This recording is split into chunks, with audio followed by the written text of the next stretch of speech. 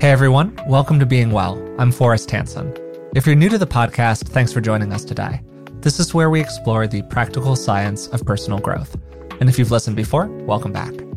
I'm joined today, as usual, by Dr. Rick Hansen. Rick is a clinical psychologist, he's a best-selling author, and he's also my dad. So Dad, how are you doing today? I'm really good, Forrest, and looking forward to this topic. Yeah, very, very much the same. Today, we're going to be exploring a lot of material related to our wants and needs, because everybody has wants and needs. These range from our basic biological needs to more complex psychological needs, like the need to be supported by other people, feel good at what we do, and generally feel like we're the ones who control how our life turns out. For some people, those wants and needs are right at the surface. They've never found it challenging to have a feeling for their own desires in life.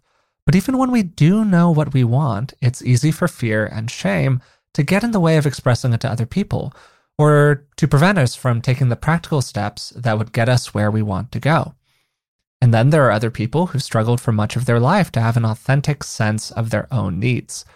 People who are good at identifying their needs are more likely to get them met, both because they can deliberately pursue them and because they can better communicate them to other people. On today's episode, we're going to be focusing on figuring out what we need, getting in touch with our interior, and dealing with some of the difficult emotions that can pop up along the way. Before we get into it, a couple of quick reminders. First, remember to subscribe to the podcast on whatever platform you're currently listening to it on. That really helps us out. And then second, if you'd like to support us in other ways, you can find us on Patreon. It's patreon.com/beingwellpodcast, and for the cost of just a couple of dollars a month, you can support the show and receive bonuses like deep dives into the research behind each episode, transcripts, and ad-free versions of every episode. So, Dad, just to kind of get us started here, are there some common features that you've found in the work that you've done with people among people who struggle to have a strong sense of their own desires? Yeah, I really have. And I think this is also supported in the research. So when I go through these quick categories, people might look inside themselves and see what relates. And to be clear, many people know that they'd like a little more salt on their eggs or ketchup on their French fries. That's pretty easy. They want other people to stop at red lights and, to be nice to them. It's the more fundamental desires, needs, and wants that we're going to be exploring here, which often show up in relationships. Yeah. One major reason that makes a person, let's say, have difficulty identifying and then acting on their more important wants and needs is that they're just out of touch with themselves broadly for all kinds of reasons. So they're not very in touch with what they don't like, nor are they very in touch with what they do like. They're just kind of out of touch with themselves. Or related to that, based on their temperament, it's often literally their neurology, they are in touch with certain kinds of needs, like needing or wanting that which is threatening, painful, or could be to go away, but they're not very in touch with what they'd like to have happen, the opportunities and the rewards, let's say, that they'd like to have. Other people are pretty clear about the goals they'd like to pursue and the opportunities they'd like to pursue, but neurologically, literally, their amygdala is not very informative for them about the hot stoves, including in relationships, that's really in their best interest to pull their hand away from. Second, there are people who've grown up in an environment as a child in which specific needs were suppressed or shamed or punished for being expressed. Let's say a child has a need to protest some mistreatment or just some situation with their parents, and that protest is really punished. Or very often, kids just have a longing for contact. They'd like to be listened to. They'd like to feel that someone is emotionally available over there. They'd like to feel that someone cares about what they want. And for whatever reason, that's denied, exiled, shamed, and punished, and so forth in their background. So that's the second major category. And then there's a third category where people grow up in a culture in which people aren't supposed to say what they want. Maybe they can hint vaguely, euphemistically, but they're supposed to read each other's minds and no one's supposed to say what they really want. Yeah, totally. And so it can feel, almost like a sin, or you're violating your gender socialization to talk about the things that you want. And then the last category is a more commonplace one.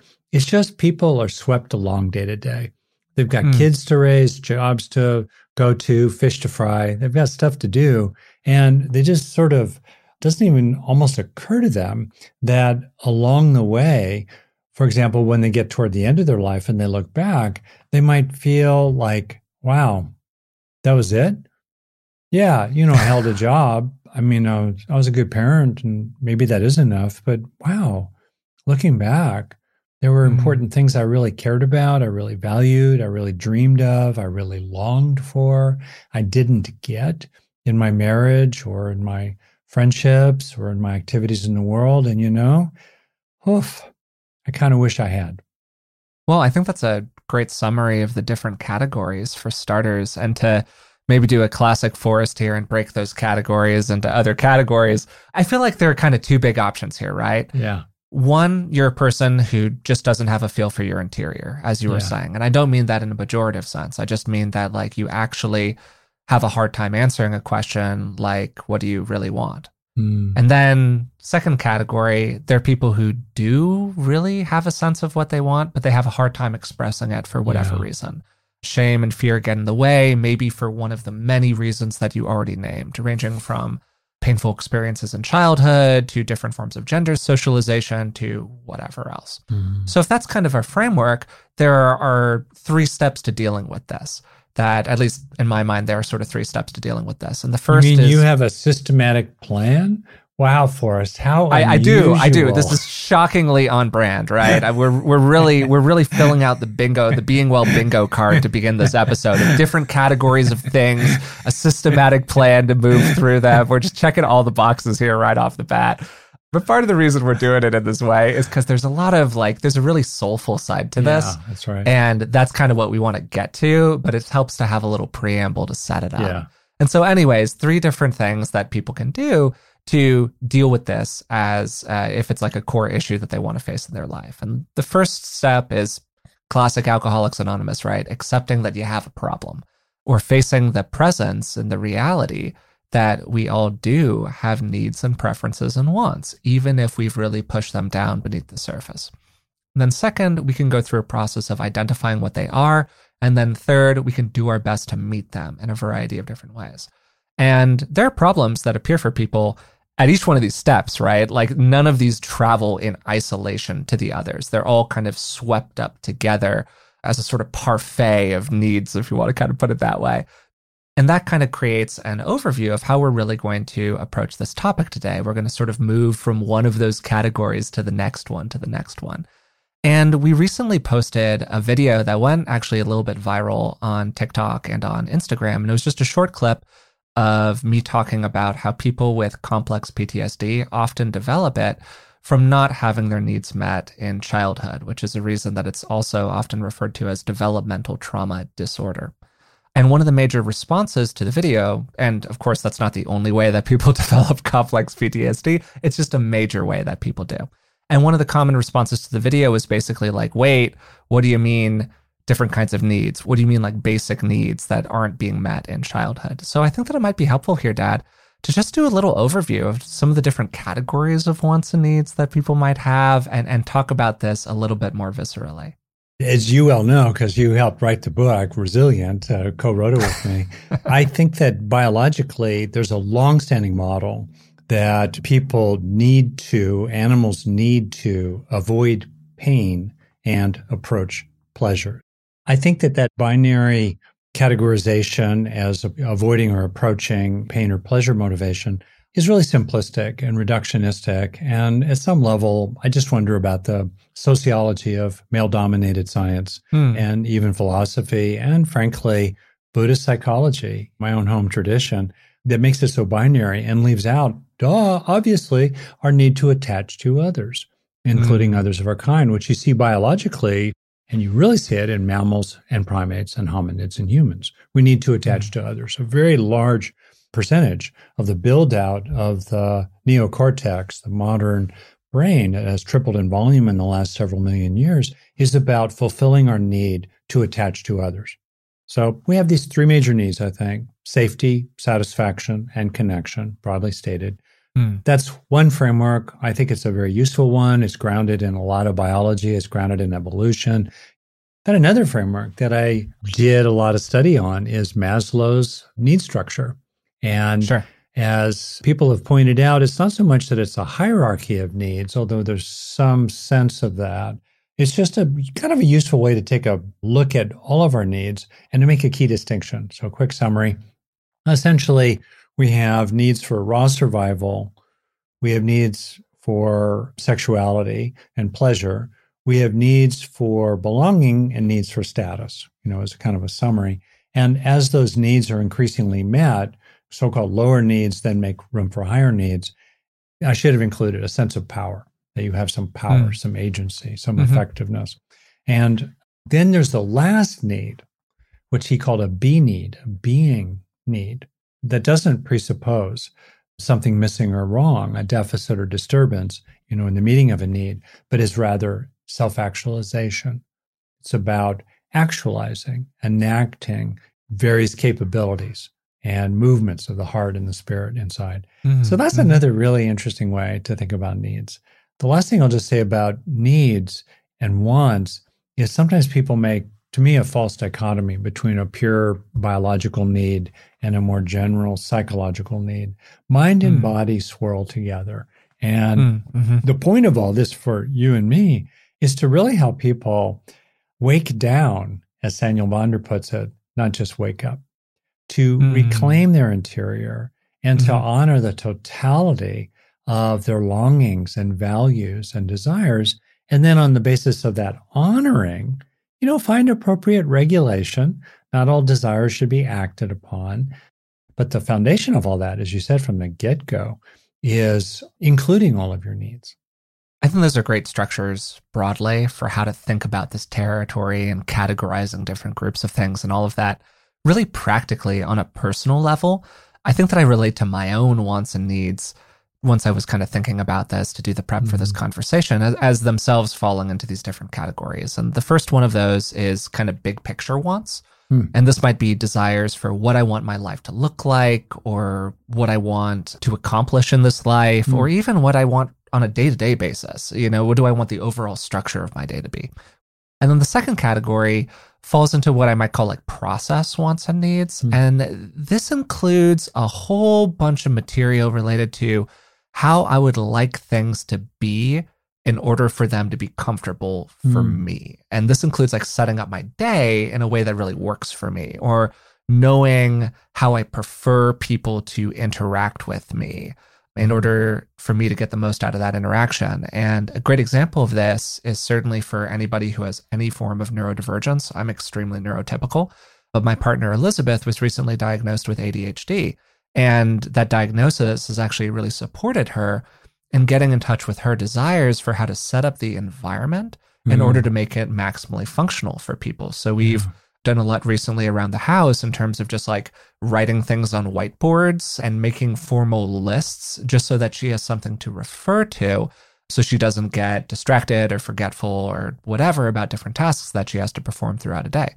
And then the third category, and this weaves in and out of the other two, are our emotional and psychological wants and needs, predominantly our emotional ones. And for me, this would be things like wanting to be liked. That's a big one for me. I want people to like me. And sometimes we don't want to admit. Forrest. Oh, well, thanks, Dad. I appreciate that. I like you immensely. Oh, well, thanks, Dad. But anyways. I haven't even gotten into lovable. I was going to say that extremely sweet aside.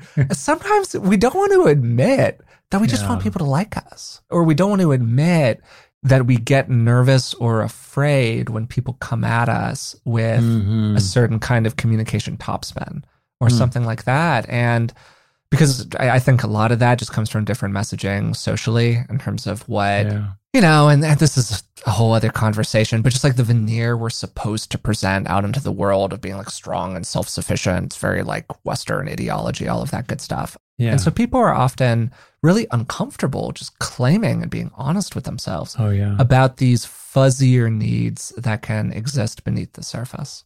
Yeah, you can see some of that. I was just thinking in people who have an interest in personal growth and in which they appreciate the value of emotional balance, equanimity, resilient well-being, so forth. And sort of a mark of progress there is that other people do what they do and you're not so affected by it.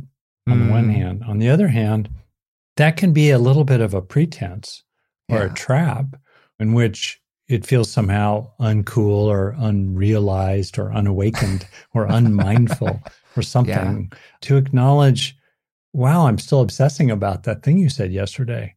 Or, totally. or that just kind of landed on me, or that little kid in me, boing, got really wounded by that. And so I think you're totally right. I think that I identified these groups for me personally because these are the categories that often bring us into conflict or into friction with other people. Yeah.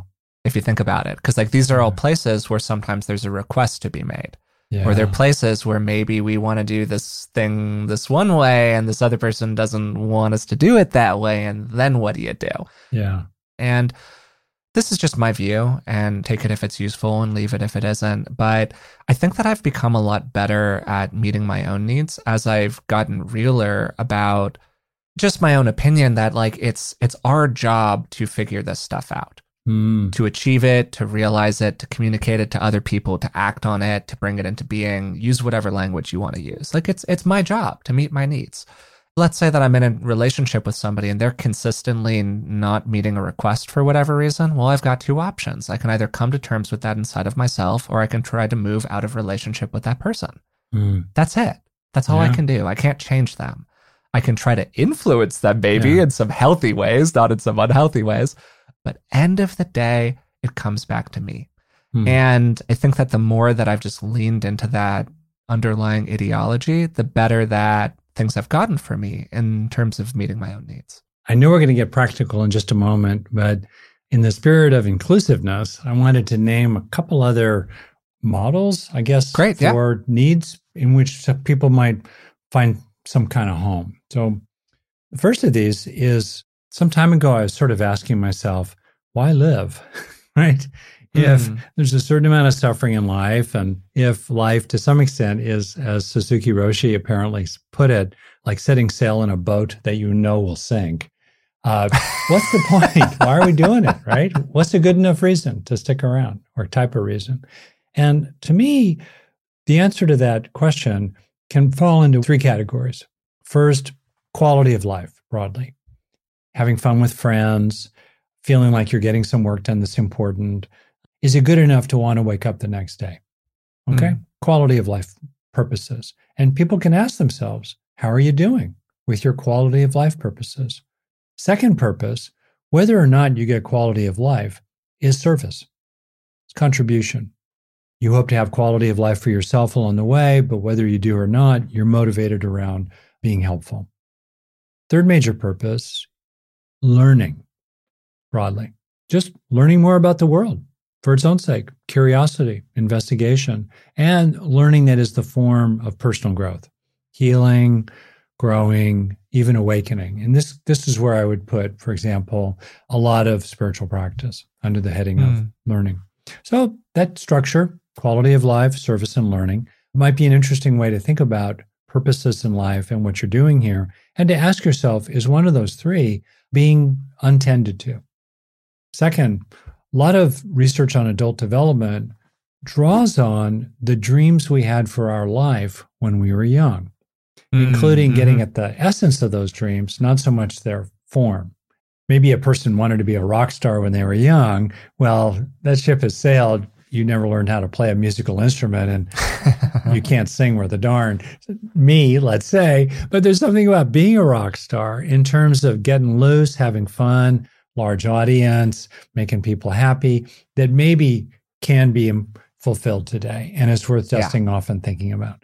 So dreams for your life when you were young that still have some merit to them. That might be an inquiry that's really worth doing. And then the last one is the most airy-fairy, but in some ways, it definitely is pretty far-reaching and profound.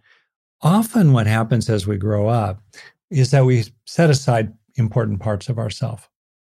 Maybe because they were punished, or maybe because nobody related to them, or we didn't have any models for that part of ourselves, a creative artist, someone who lives in the woods, whatever it might be. And you might ask yourself, especially in midlife, are there things that important but pushed aside parts of me want?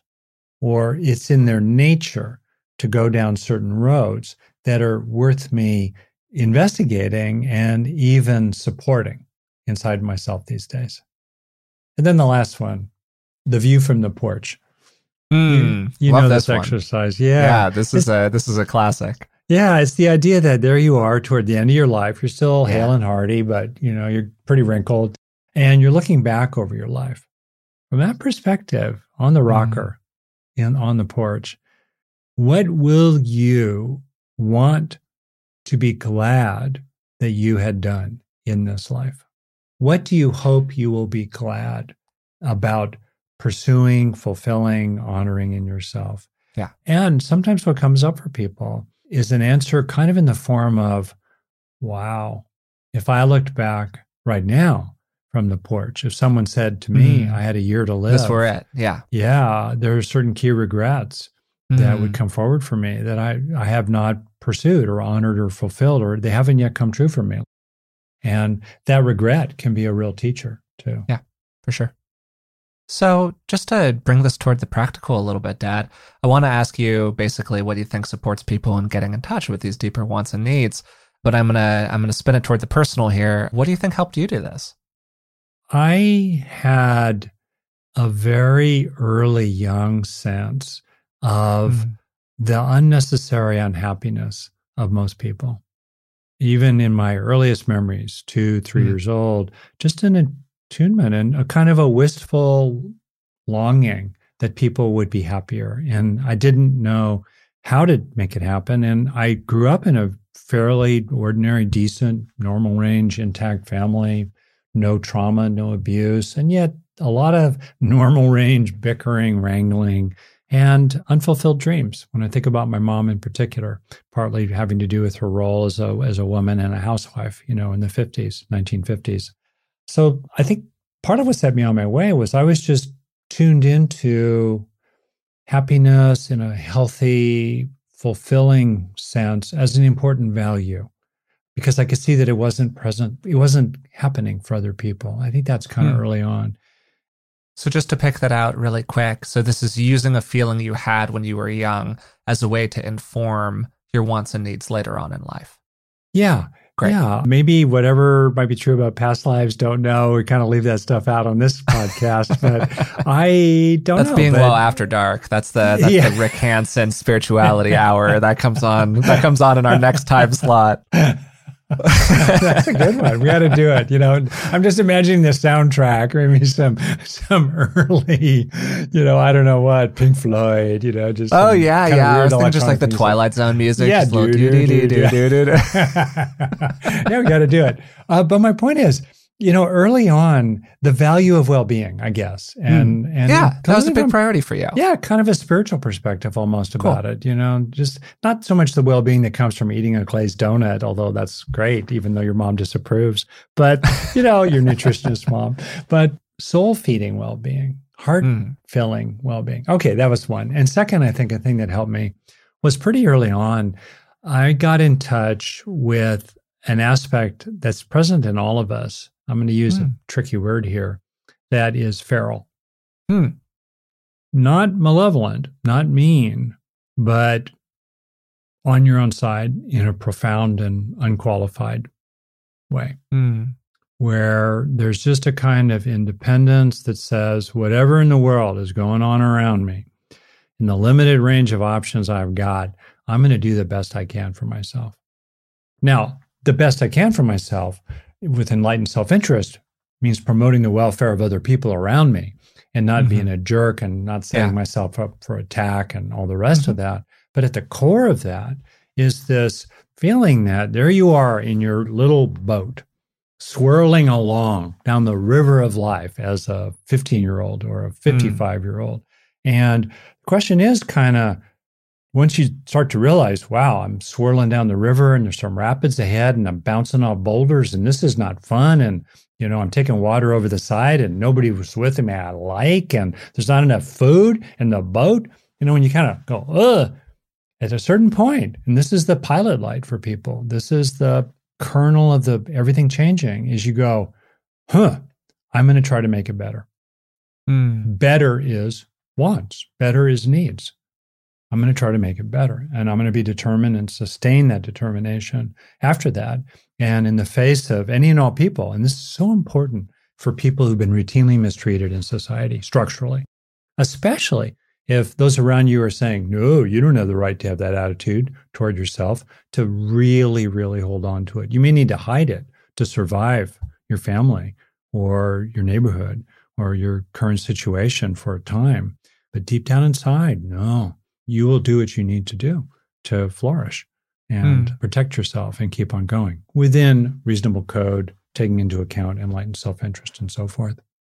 And really what you're talking about in this is just getting on your own side, I think, which is where all of this starts, I think, including that contact with maybe deeper ways that wants and needs can show up in our life, right? Are you fundamentally motivated by a desire to have things turn out well for you? It's about your relationship with you, and it's about what you're getting out of life. And it's really okay to be on your own side and to pursue meeting your own needs. Very much so. And in this, I kind of want to stress like a tone, because it's so easy to misunderstand this. For me, it's a tone of kindness and caring toward your one wild and precious life, as Mary Oliver put it. And it's like, this life matters. Much as we would look at another person and we could mobilize loyalty to them and a fierceness, a skillful fierceness on their behalf. If a person doesn't have this skillful fierceness on their own behalf, with a notion that it is principled and ethical, actually, to have and enact this skillful fierceness on their own behalf, then they tend to just drift and twirl down the river of life, and whatever happens, happens, and maybe they're lucky and maybe they're not. We'll be right back to the show in just a minute, but first a word from this week's sponsors. Terms like the microbiome have gone mainstream, and it's great that there's more awareness about the importance of gut health and how we can support it by taking a good probiotic. Not all probiotics are created equal, and that's why I'm happy to be partnering with Seed. Seed is proud to be backed by science, lots of science. They collaborated with leading scientists to create their DS-01 Daily Synbiotic. It's a broad-spectrum, 2-in-1 probiotic and prebiotic that includes a proprietary formula of 24 clinically and scientifically studied strains. I take DS-01 daily in the morning, and as a guy who has taken a lot of probiotics in his life, one of the things I really appreciated about it is it doesn't have that weird probiotic taste. Trust your gut with Seed's DS-01 Daily Synbiotic. Go to seed.com/beingwell and use code 25beingwell to get 25% off your first month. That's 25% off your first month of Seed's DS-01 Daily Synbiotic at seed.com/beingwell, code 25beingwell. Work often means hours a day sitting in a chair, and research has suggested that prolonged sitting poses all kinds of health risks. One of the best purchases I've made over the last few years is getting a standing desk. It's absolutely transformed my workday. I totally love it, and I got mine from Uplift Desk. So when Uplift reached out recently to sponsor the podcast, I was totally thrilled. If you'd like to try one out, visit upliftdesk.com/beingwell for 5% off your order. It's really a great product. I use the V2 two-leg configuration for my desk. That's where I work every day and record the podcast from, but they have so many different options for people. Over 1 million customers have chosen Uplift Desk for their innovative product designs, free 30-day returns, which includes free return shipping, and a 15-year warranty. Their pricing is also really competitive, and if you're trying to save some money, you can just buy the legs alone. Go to upliftdesk.com/beingwell for 5% off your order.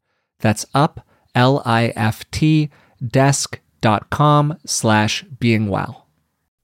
This episode is brought to you by IQ Bar. I'm always looking for ways to get more protein, and particularly more healthy protein, into my diet, and IQ Bar has been a really good fit for me. Start each day right with IQ Bar's brain and body boosting bars, hydration mixes, and mushroom coffees. And today, our listeners get an exclusive offer of 20% off plus free shipping. Just text Being Well to 64,000. One of the reasons that the bars have been so great for me is because they're entirely free from gluten, dairy, soy, and artificial sweeteners. And you can refuel smarter with IQ Bar's Ultimate Sampler Pack. That's 7 IQ bars, 4 IQ Mix sticks, and 4 IQ Joe sticks.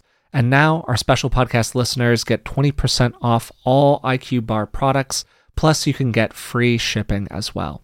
To get your 20% off, just text Being Well to 64,000.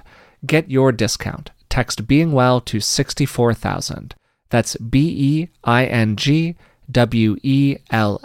to 64,000.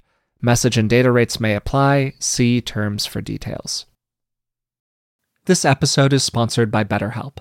What would you do if you had an extra hour in your day? We're all looking for more time, but time for what? It's easy to waste time doing the things that don't really matter, and it can sometimes feel like we never have time for what does.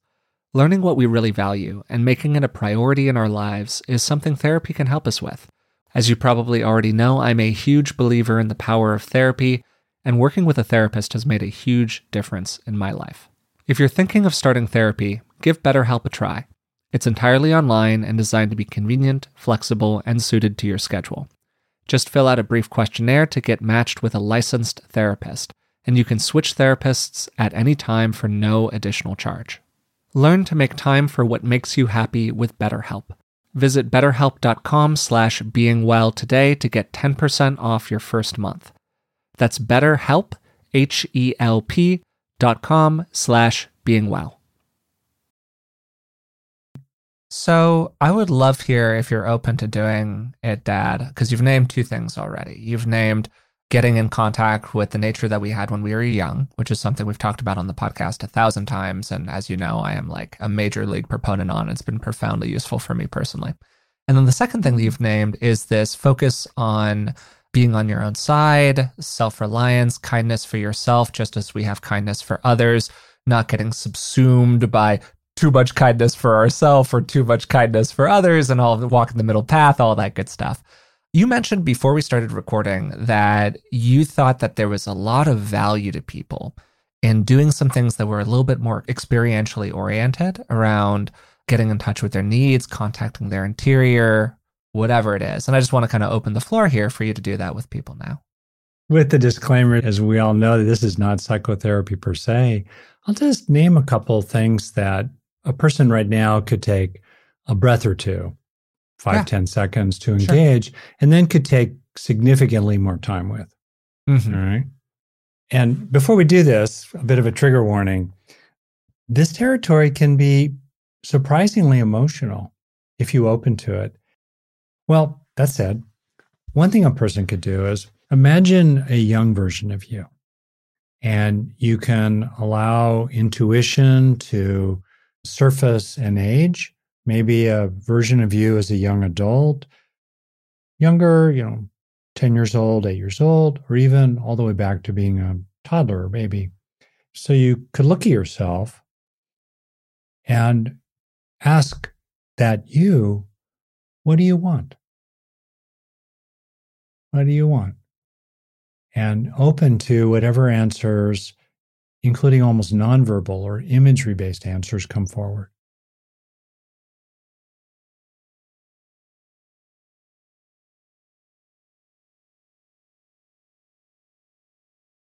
The second thing you can do, and I'm just going to take around 10 seconds of quiet for each of these, is you can reflect upon a time in your life, a situation. It could have been a conversation briefly with a stranger on a bus. It might have been a week at summer camp. It could have been a business project in which you just felt that your needs were met, that all the boxes or most of the boxes were getting ticked. You were running on most, if not all, of your cylinders. It just felt kind of comprehensively fulfilling and rewarding. And the point is not to get attached so much to what happened and cling to it, but rather to use that as a teaching for you that could suggest, what are all of your important needs, or most of them, and what is it like when they're fulfilled? That's a way into identifying, for example, some of that.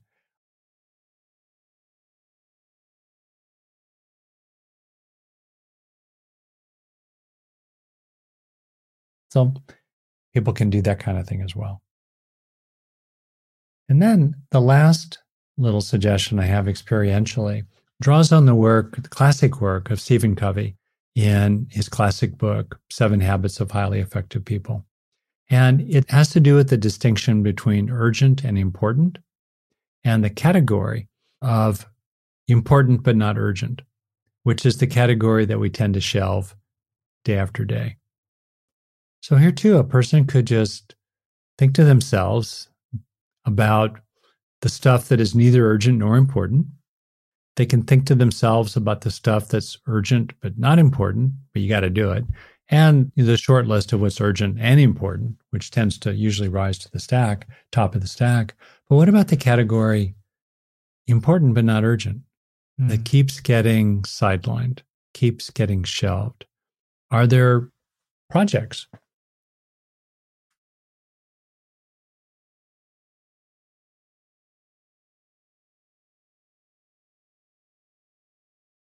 It's important, but day to day, year to year, it keeps getting shelved, for example.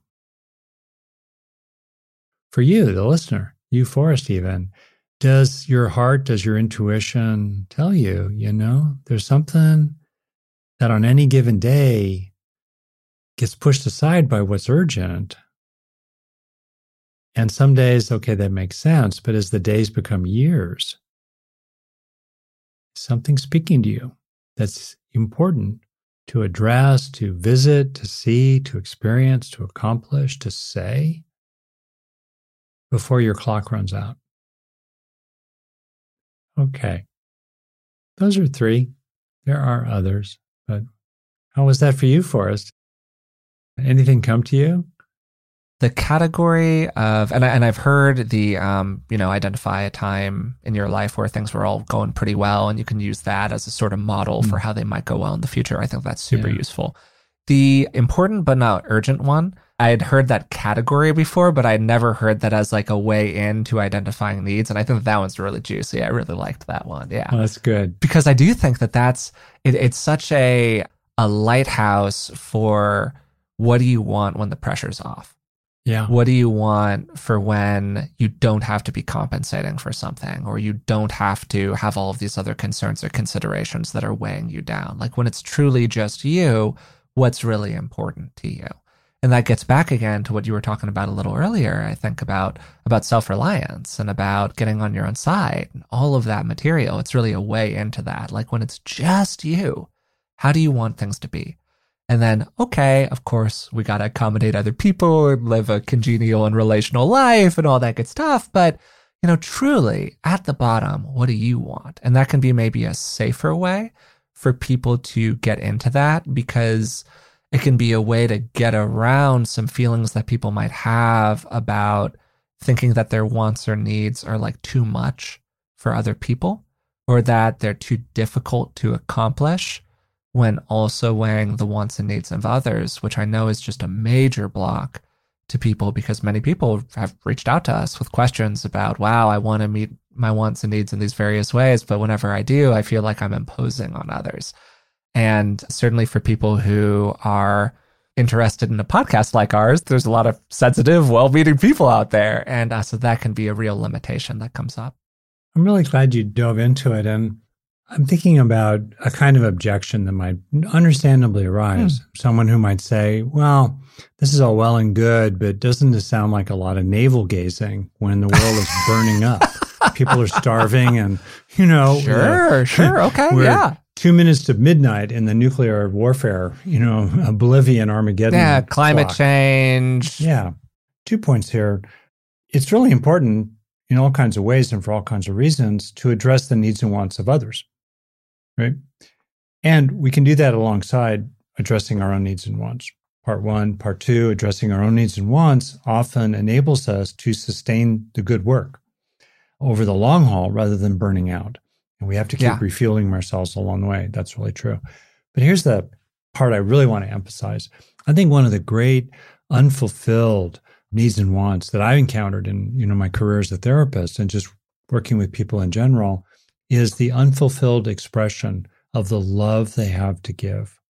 And for many, many people, that sense of bottled up contribution, especially emotional contribution to others, is a real wound for them. It's a real burden for them. And one of the things that I've seen for people a lot is that they would be really served by honoring their need to give more freely and generously without exhausting themselves, without getting sucked into a caretaking role, to be clear, but to give more generously and freely the blessing of others that's in their heart, seeing the good in others, wishing others well in simple, authentic ways. Doesn't mean becoming a doormat or a chump, expressing or feeling compassion for others, a moment of empathy for their suffering combined with goodwill and benevolence or kindness or friendliness.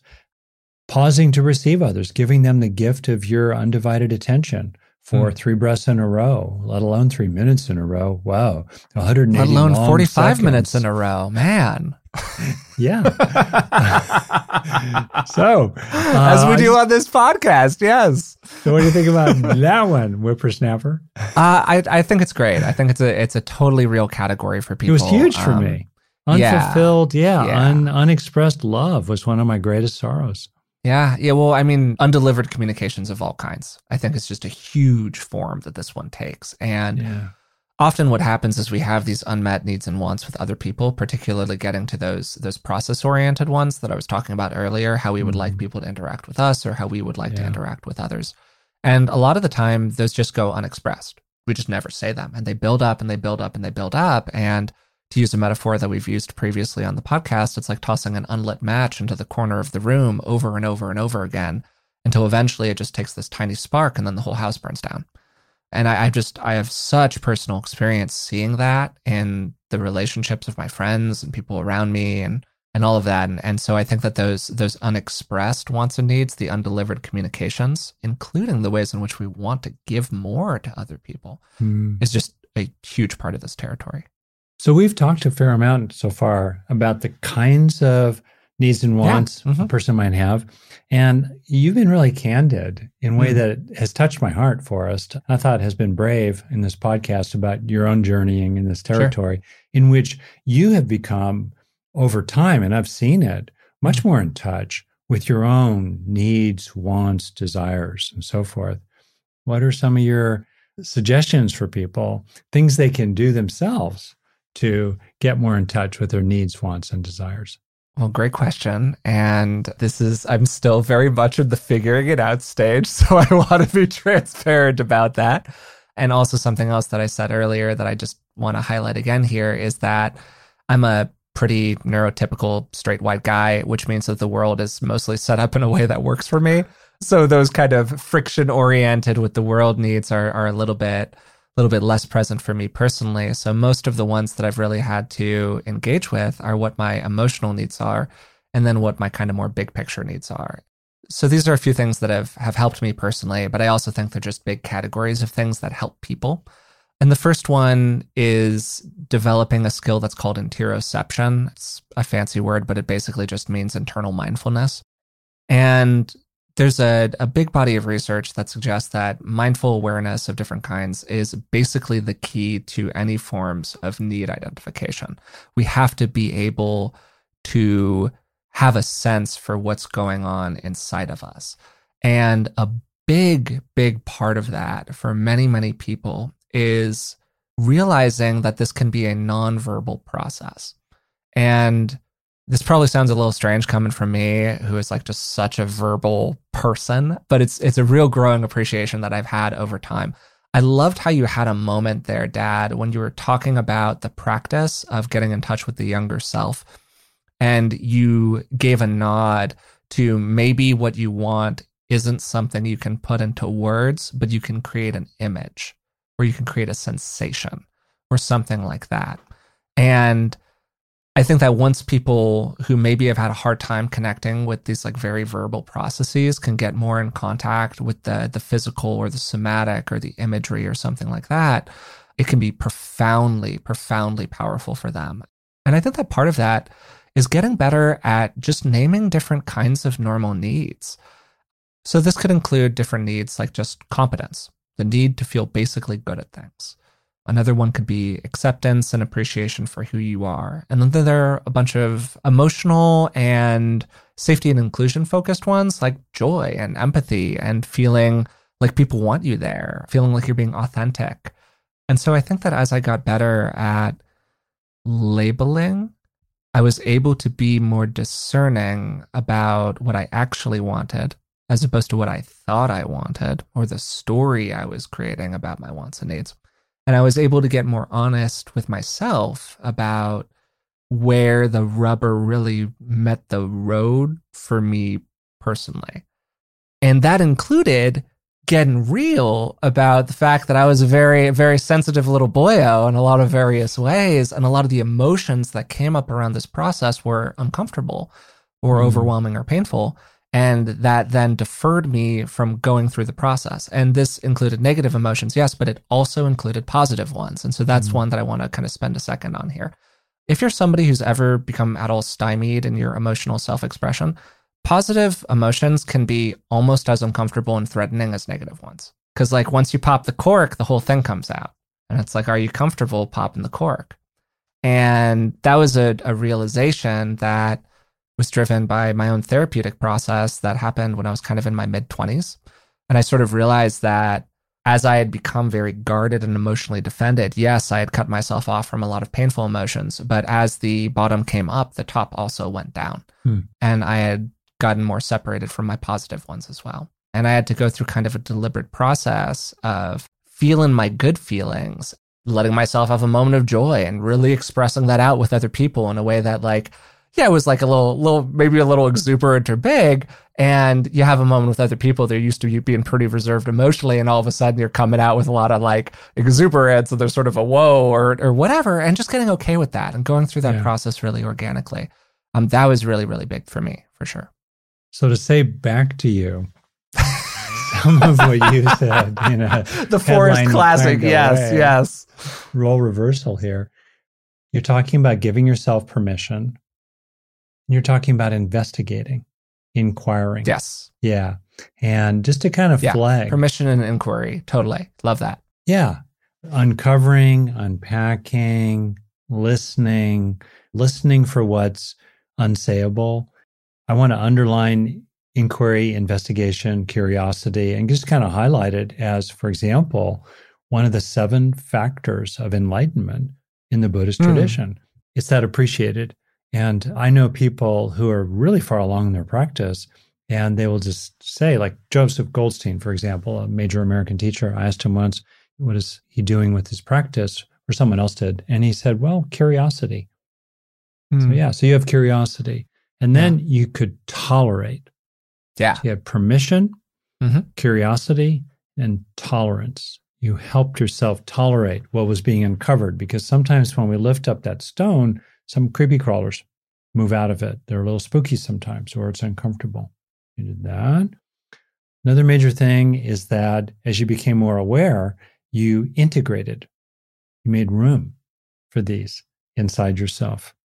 And also, last, you expressed, you manifested these as well. You regulated their expression, but you operated upon them. Good for you. Oh, well, thanks, Dad. Yeah, I think that's a great summary of the paragraphs that poured out of me there. I've been studying your methods, young fella. Thanks for jumping into the coordinating seat for a second there. I think that's a great way to put it. So I want to put you on the spot again, if I could. Great, yeah. And it raises the question, too, what do we do when we get in touch with stuff that we need or really want? There's a lot of charge on desire. it. There's some craving in it. Sure. And, it's potentially a little problematic. Like, for example, and if I could put you on the spot in your history, I would say that one of the things that has been in the mix for you when you were young was that you needed other people not to be upset. Yeah. Because when they got upset, your sympathetic vibration with them happened within half a second and you were getting upset. So you managed your upset by trying to suppress their upset. Well, I think pretty insightful, Dad. think that's, feel a little called out, but you're not wrong. Yep. Okay. No, I mean, honestly, right on the money. Yeah, for sure. Yeah. So what have you done and what can a person do when they discover that it seems like they have a need and still that need is something that needs to be regulated in some way? Oh, cultivating a little distress tolerance is a hell of a drug for starters. So I'll just begin with that one. Not an easy thing to do, but it's been helpful for me. And my suspicion is that the answer to this is going to change a little bit depending on what the exact need is that the person has and the ways in which they are kind of coping with it, maybe less than perfectly skillfully versus the options that exist for them for coping with it skillfully. So I can focus on this own example because it's super real for me, but just what I offer here may or may not be a fit for what you, the listener, are going through these days. And hopefully there's something here that you find helpful. To put it really simply, I was guarded and repressed around my emotions. And because I was guarded and repressed, the expression of emotion was dangerous, including the sympathetic feeling of it, because I risked all of that guarding and repression popping out of me at any given moment in a way that A, felt really bad for me, and B, turned up the volume knob on what was coming out of me in a way that was probably not appropriate for the cue for whatever that emotion was. In other words, I was responding at a 10 when the initial sensation was like a 3, you know, and that can understandably be overwhelming or uncomfortable for the people around you. So that was my problem. And to your point, Dad, my solution then became, okay, if I kind of curtail the expression of other people, I won't have to feel these emotions sympathetically, or it's a way for me to manage them. If they're okay, I'll be okay too. And I think there can be some positive aspects of that in terms of it really moves you into a stance of like wanting the people around you to be okay, which I think has some positive elements to it. But, you know, it has its own problems in the ways in which they were coming out of me. And what it really became about is that my distress tolerance improved for other people's challenging emotions when I was able to deal with my own. So it became a process of deliberately experiencing out. And when I was able to kind of let the fizz out of the bottle, I think that most people, including myself, I'm like the perfect example of this, walk around like a soda bottle that's been shaken one too many times, and they're just full of the fizz. And that's what was happening. Every time you cracked the bottle, the whole freaking bottle exploded with me. You know, I was very shaken at that moment. And so I needed to deliberately crack it a little tiny bit at a time to let that reservoir of feeling out. And as I was able to do that, my defense mechanism of controlling other people's emotional experience started to become less and less and less necessary over time. And then I had to deal with the habitual behavior because there were two parts of it, right? Because I had the underlying issue, but then I had developed a habit. And the habit was the habit of controlling other people's emotional expression. And even when I got better inside of myself around my feelings, I still had the habit because I just built it over time. That's such a great distinction. Yeah. And I think that's really central here that we see this. So we can see this in ourselves, right? How are we still performing these habits, even if the source for them has gone away? Yeah. Really, really interesting. Yeah. And so I still had to work with that. And that was just practice, honestly. A lot of that for me was about creating more of self-awareness and creating more pauses. So just little moments before I said something where I built in an extra half second. And I think that most people can learn how to do that. There are a lot of different processes around that for kind of building in that sort of mindful pause. But that was super helpful for me personally to just widen the distance between stimulus and response a little bit. Yeah. Which gave me an ever-growing space to kind of intervene in the reactions that I was having to people. So I hope that answered your question without being too verbose. But it was really interesting, and I haven't really thought about it. So I think there's so much in what you said for other people, including I'm really glad. Mindfulness of the ways in which we can get hijacked by what we experience as our needs, our wants, or desires. Yeah. Could be called cravings broadly of one kind or another. And I think one of the hallmarks of that sense of craving is contraction and drivenness. And we're kind of and compulsion, contraction and compulsion. You know, mindfulness of that and recognizing what's problematic about it in a way that's clear-eyed, but doesn't shame oneself. And then goes, oh, okay. At bottom here, what do I really need?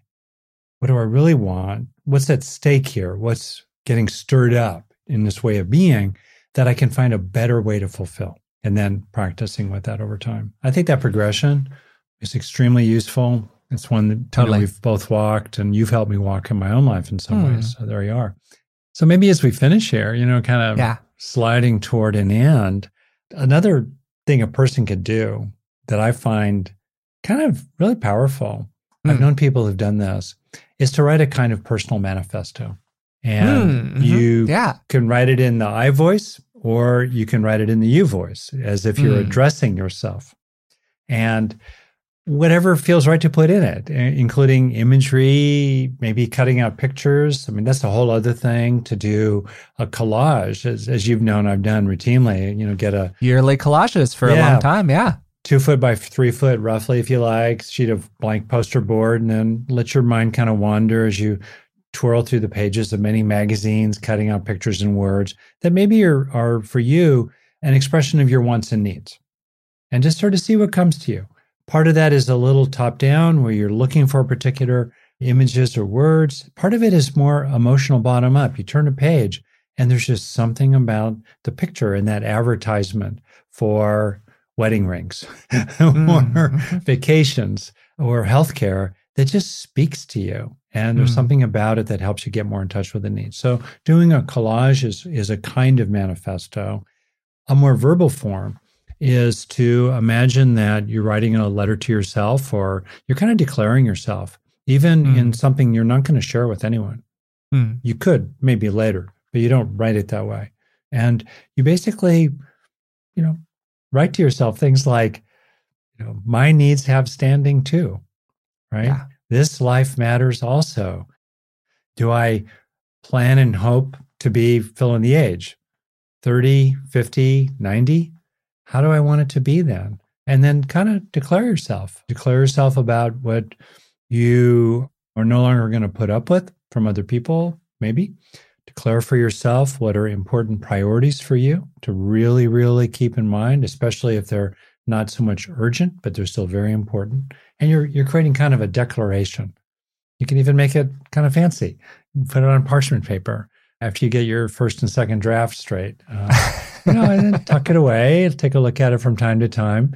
It can be powerful and mind-blowing to read things you've written to yourself from a year or 2 or 10 ago and just kind of open it up. It can be stunning even to read things you might have written, as a senior in high school about the life you wanted, and feel both happy about the ways you've fulfilled that life and poignant about the dreams that have still been deferred. Yeah. So I love that. Leave you with that as a little parting shot. I think that's a super useful practice. I'm really glad that you put it in at the end here. And as we come to the end of this episode, there's a whole category of things that we haven't talked about. We've talked a lot about getting to the point of how we can start to know our wants and needs and desires, but we haven't talked virtually at all about how do we actually go about fulfilling those wants and needs and desires, including how do we communicate them to other people in the circumstances where it's necessary for us to tell others how we feel in order to get to a different outcome in our lives. I thought that there was a chance we might get to all of that during this episode of the podcast. We are currently sitting at about 60 minutes or so we are clearly not going to be doing that today, but that's what we're planning now on talking about next week. So today I had a really wonderful time talking with Rick in a very self-disclosing way that I was not entirely expecting, how to get in more contact with your personal wants and needs.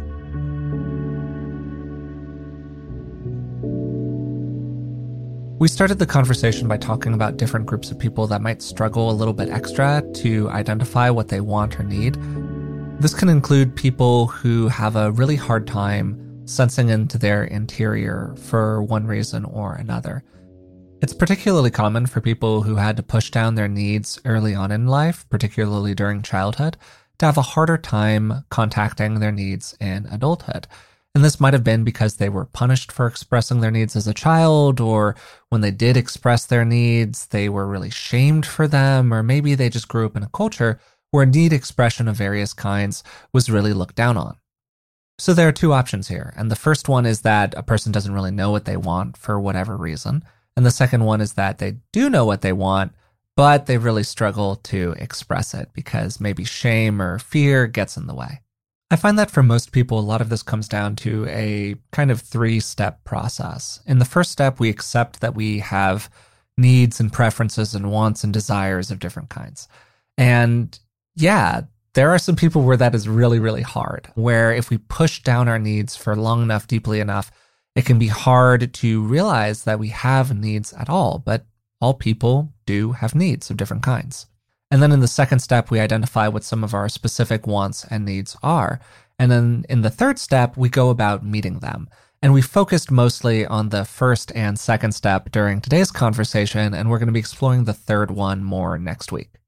We then spent some time talking about different categories of wants and needs, where Rick has a common structure that he uses, where he focuses on 3 core needs: safety, satisfaction, and then connection, connecting to other people, connecting maybe to ourselves. Then I offered kind of another version where I talked about how people can have different big picture wants. This might include desires for what our life looks like or what we want to accomplish in the course of our lives, various things related to fulfillment. And then second, we might have process wants and needs. And these are all of the little frictions between us and the world around us, how we would like things to be in order for us to be more comfortable or more effective or get more out of our relationships with other people. And then the third one, and this weaves in and out of the other two, are our big emotional and psychological needs of various kinds. But to simplify all of this, we're talking about 2 categories. What do you want less of and what do you want more of? And both of those questions can be really useful for people to engage. I then asked Rick what he thinks really supports people in getting more closely in touch with their wants and needs, and alongside that, what's really helped him engage in that process.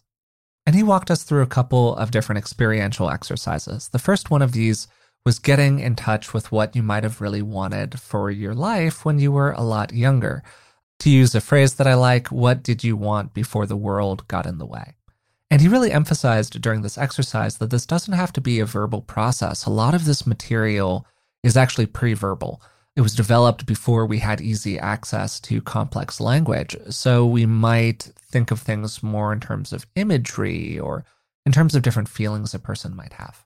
Then the second experiential exercise was focused on finding a time in your life where you really felt like your wants and needs were met by the circumstances that you were in or by what you were doing.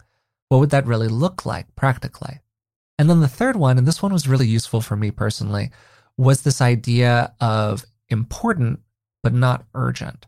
And this is a whole category of desires that we have that tends to get crowded out by stuff that's really urgent, but it might not be as important.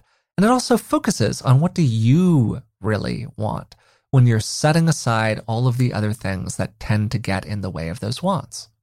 And then Rick flipped the script on me a little bit by asking me how I've gotten better over time at identifying and meeting my wants and needs, and focused on a specific example of a way in which I engaged in some maladaptive coping when I was younger around the different wants and needs that I had, how I had a really strong desire to protect myself from painful emotional experiences. And because I was a pretty empathic person, sometimes this meant controlling the emotions of the people who were around me. So I was trying to solve my problem by controlling other people in different kinds of ways. And so I talked a bit about how I worked on that over time. And for me, the big takeaway was that it was my job to deal with my emotions.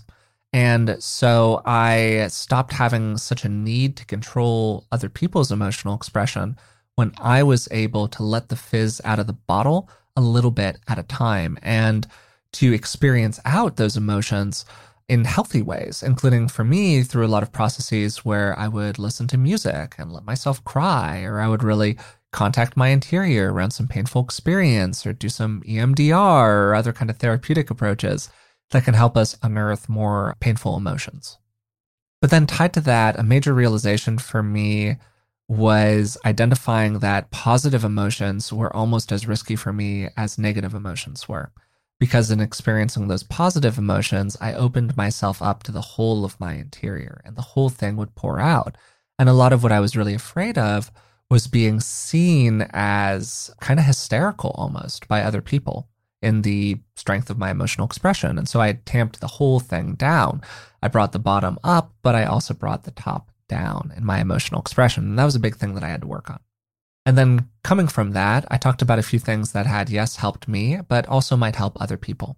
And this includes developing the skill of interoception, which is a form of internal mindfulness.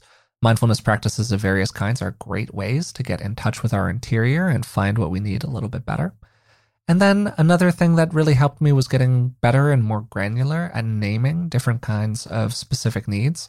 This can include needs for feeling good at what we do, for being joyful, for feeling safe, for feeling both independent ourselves, but also accepted by those around us. Those are all really normal needs.